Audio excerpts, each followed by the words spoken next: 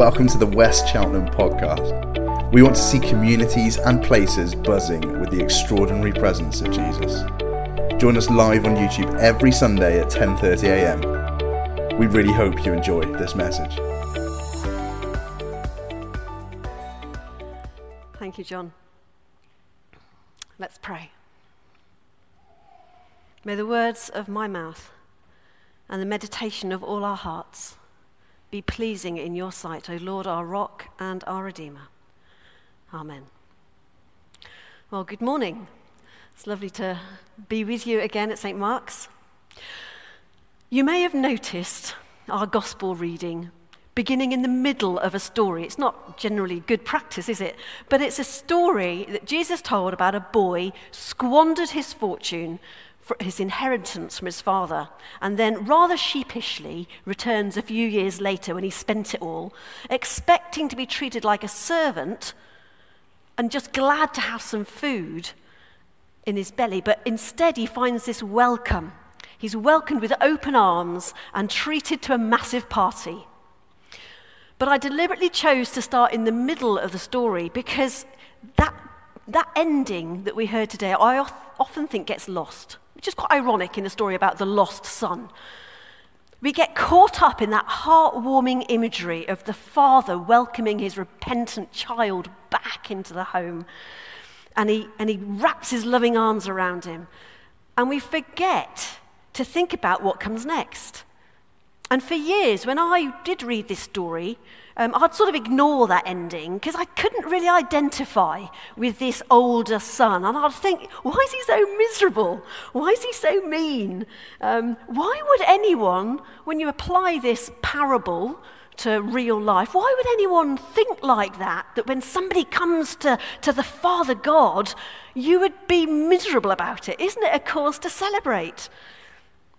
Notice how judgmental I sound at that. And it's okay, I have repented and I have been forgiven because God is a loving Father and welcomes us back with his loving arms. And I don't know about you, but sometimes God hits me between the eyes with some verses of scripture to challenge my thinking. And that's what happened in this story for me a few years back.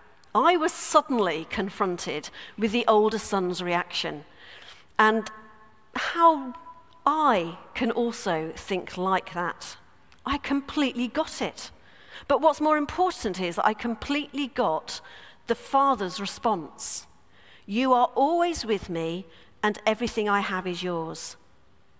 It's as if the words stood out on the page for me, and they echoed in my head. You are always with me, and everything I have is yours. Note, it's not, I'm always with you. That's very familiar, isn't it? I'm always with you. I'll never leave you. I'll never abandon you. A subtly different emphasis. You are always with me. Sit with it for a while.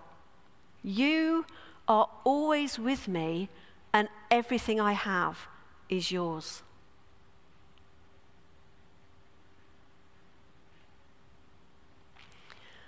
Let me put this into some sort of context, this sort of discovery of mine. I'm not a feeling sort of person. I don't feel God. Those are refrains that I would use about myself for years. I would struggle when I heard other people's stories of their experiences of God, feeling his presence, waves of love, tingling sensations, electricity in the body, overwhelmed with joy, being slain in the spirit. And I'd ask, why not me? Why can't I feel God? What's wrong with me? Maybe I'm not even a Christian. We've been thinking about presence over these last few weeks as a parish, and maybe you can identify with that reaction. Maybe you don't know how it feels to experience God's presence. This is for you. Or maybe you've forgotten what it feels like, because at the moment it feels like God has abandoned you, has withdrawn, and you wonder where he is. This is for you. Or maybe there will yet come a time when you no longer feel God's presence and experience what St. John of the Cross called a dark night of the soul. You need to be prepared. This is for you. So I'll continue with my story. Back in the 1990s, Alpha arrived in our church. Alpha is an evangelistic course, and it swept through the country, and hundreds, if not thousands, of people came to know Jesus through the course Alpha.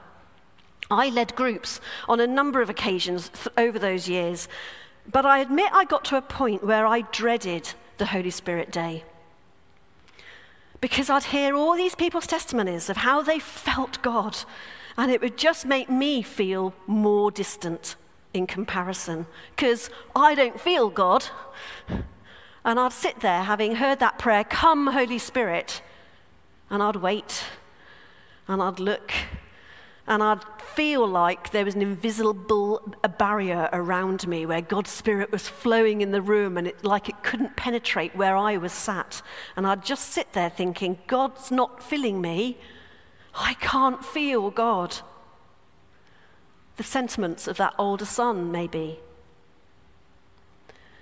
On one Holy Spirit Day at a conference centre in South Wales, in the coffee break, in the ladies, powdering my nose, I was in conversation with somebody who also expressed those feelings of not feeling God and what's wrong with her. As I listened to her, I heard my own complaint. And indeed, I realized that by our very words, "I can't feel God," we were ensuring that we wouldn't feel God. I sense God saying something like, "I am at work in you, but you keep denying me." I was aware that the very words, "I'm not a feeling sort of person, I don't feel God, God's not at work in me," had power. They were essentially a curse, a self-fulfilling prophecy. That's what I declared, and so it was. How often does Jesus say, "Your faith has made you well"? This was a case of "your faith has made you ill." We know the power of words. Certainly when God speaks, God said, "Let there be light." There was light. And for us too, made in his image, our words have power.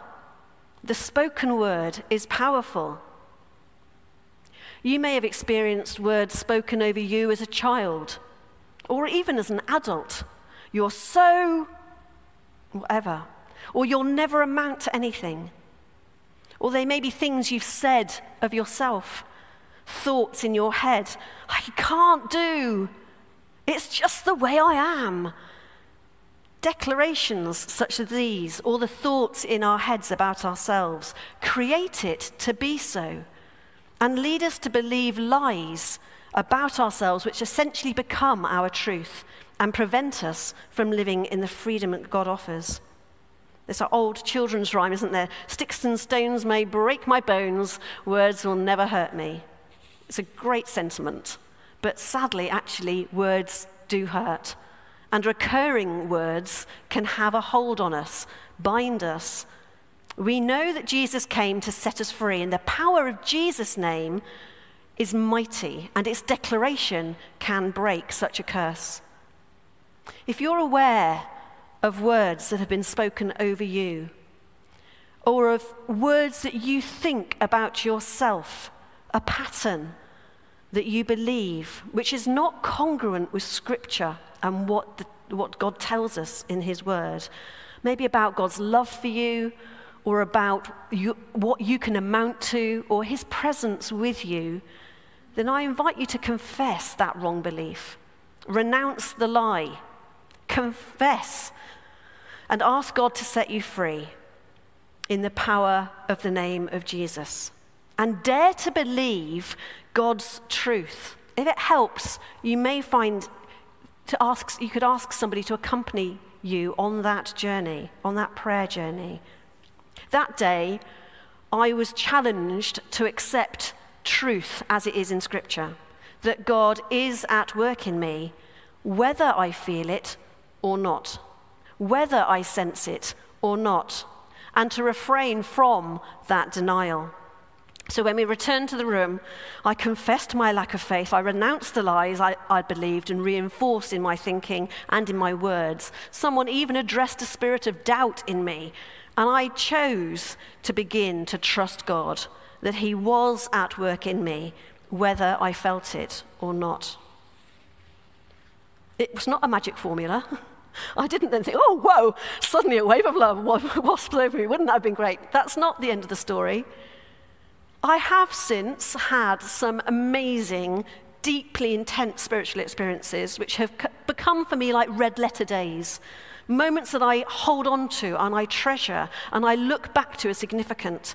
They still feed me and they reassure me of truth. But they can be 10 years apart or more. In the second letter to Corinthians, you may know that Paul tells a story of a man who 14 years ago was caught up in the Spirit. Commentators seem to agree that he was speaking about himself. That was a one-off, 14 years before, not an everyday experience. I suggest there is actually a danger in seeking after an experience of God for experience sake, like an adrenaline junkie with an insatiable appetite. That's not why God sent his Spirit, to fulfill our selfish desires. Yes, he does want to assure us of his love and to comfort us and to satisfy us. But the gift of the Spirit is so much more than that. God's Spirit is to sanctify us, to purify us, to change us, but also to empower us and to equip us to do his work. It's the outworking of the Holy Spirit in our lives, which is so much more important than any mystical experience in any moment. And if we become too reliant on seeking experience and our faith is dependent on what we feel, our faith will be weak and we will fail to mature, such that when the experience is withdrawn, which does happen, like that dark night of the soul, it can become hard to believe and faith will fade. When Thomas refused to believe that Jesus was risen, you may remember, Jesus appeared to him and said, "Put your fingers in my hand, put your hand in my side." And then he says, "Because you've seen, you believe. But blessed are those who have not seen and yet believe." Having consciously decided to trust that God was at work in me, whether I felt it or not, as I say, I didn't begin to experience great physical, tangible signs of God. But what was significant is that other people began to notice a difference in me. Just a few months later, Ewan and I used to help out with some Cypher Ventures, which are like summer youth camps. And we would go on leadership training weekends. And a couple of months later, we went on one of these weekends. 2 or 3 people independently asked me what had happened to me. They said they'd noticed a difference. I was glowing, or I was on fire, or I don't know what the words they used were, but they'd noticed a difference, which in turn encouraged me to believe that God's Spirit was at work in me. He was present to me, whether or not I felt it. And what has developed over time is a deep knowing, deep in my soul. There's that words in that letter that talk about a prayer, the Ephesians, that you may know how broad and high and long and deep is the love of God. It's about a knowing, not a feeling. I admit it's not unwavering. I still question. I still have moments of doubt. But this knowing is real and deep and sustaining. I think it's why I've taken to that song, Waymaker, which we're going to be singing later. There's a refrain in that, even when I don't feel it, you're working. Even when I don't see it, you're working. Those words have become my refrain. And what's more, because I now believe, I have begun to recognize little signs of God's presence, barely perceptible, easily ignored, easily denied, but like that still, small voice that Elijah heard. Some translations even talk about the sound of sheer silence. maybe fluttering eyelids, a change in my breathing, an expansiveness in my mind, recognizing and attributing those experiences to God in me and relishing it and feeding on it, small though they may be. Whilst I maintain that we are not to seek after spiritual experiences for experience sake, I acknowledge and indeed endorse that it is important to seek to spend time in God's presence, as we've been hearing over these last weeks. I'm not a contemplative by nature, I'm more of an activist.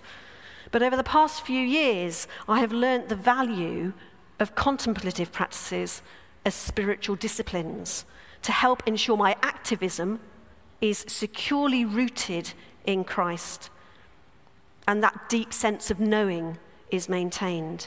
So each day I endeavour to stop around midday for just 10 minutes to sit with God, not reflecting on what's happened, not thinking ahead to what's coming, but just to be in his presence. Rarely do I physically or tangibly experience his presence, but as I still my mind and wait, focusing on him, I choose to believe and trust that he is there with me. An analogy that I found really helpful that God revealed to me at one point, I'm going to share with you. If you find it helpful, that's great. If not, ignore it. It's a bit like daylight and vitamin D. Our bodies naturally produce vitamin D when our skin is exposed to sunlight. And not necessarily the shining sun, just daylight. So when I'm outside, vitamin D is being produced by the light on my skin. Can I feel this happening? No, I can't. But it doesn't mean I don't believe it. I know it's true. The scientists tell me so. Whether I feel it or not, sometimes I do because the sun can be nice and warm. But even if I don't, vitamin D is being produced in my body. And I know, therefore, it's good for me to spend time outside in the daylight. Each day, it keeps my bones, my teeth, my muscles healthy. And not enough vitamin D can lead to bone deformity and bone pain. I suggest that in the same way, spending time in God's presence, whether we feel it or not, is good for our spiritual health. It's as if we're producing spiritual vitamins. And I know that if I want to remain spiritually healthy and experience spiritual growth, I need to spend time in God's presence. And the quality of that time is not measured by how much I feel it, but by the difference it makes in my life. It's measured by a desire for holiness, by the sureness of my faith, and the outworking of his Spirit in my life. So I come back to that lost son, and I'm speaking about the older brother, not the younger. And the father's response, "You are always with me, and everything I have is yours." Whether we feel God or not, let us hold on to that promise of the Father. Let that be our refrain. Let that be the truth that we declare, so that it may go deep into our souls. And let's not look to comparisons with other people and other people's experiences. Let God deal with them. He knows what they need. But let each of us focus on our own relationship with God and trust and believe his presence with us for our own spiritual well-being. Amen.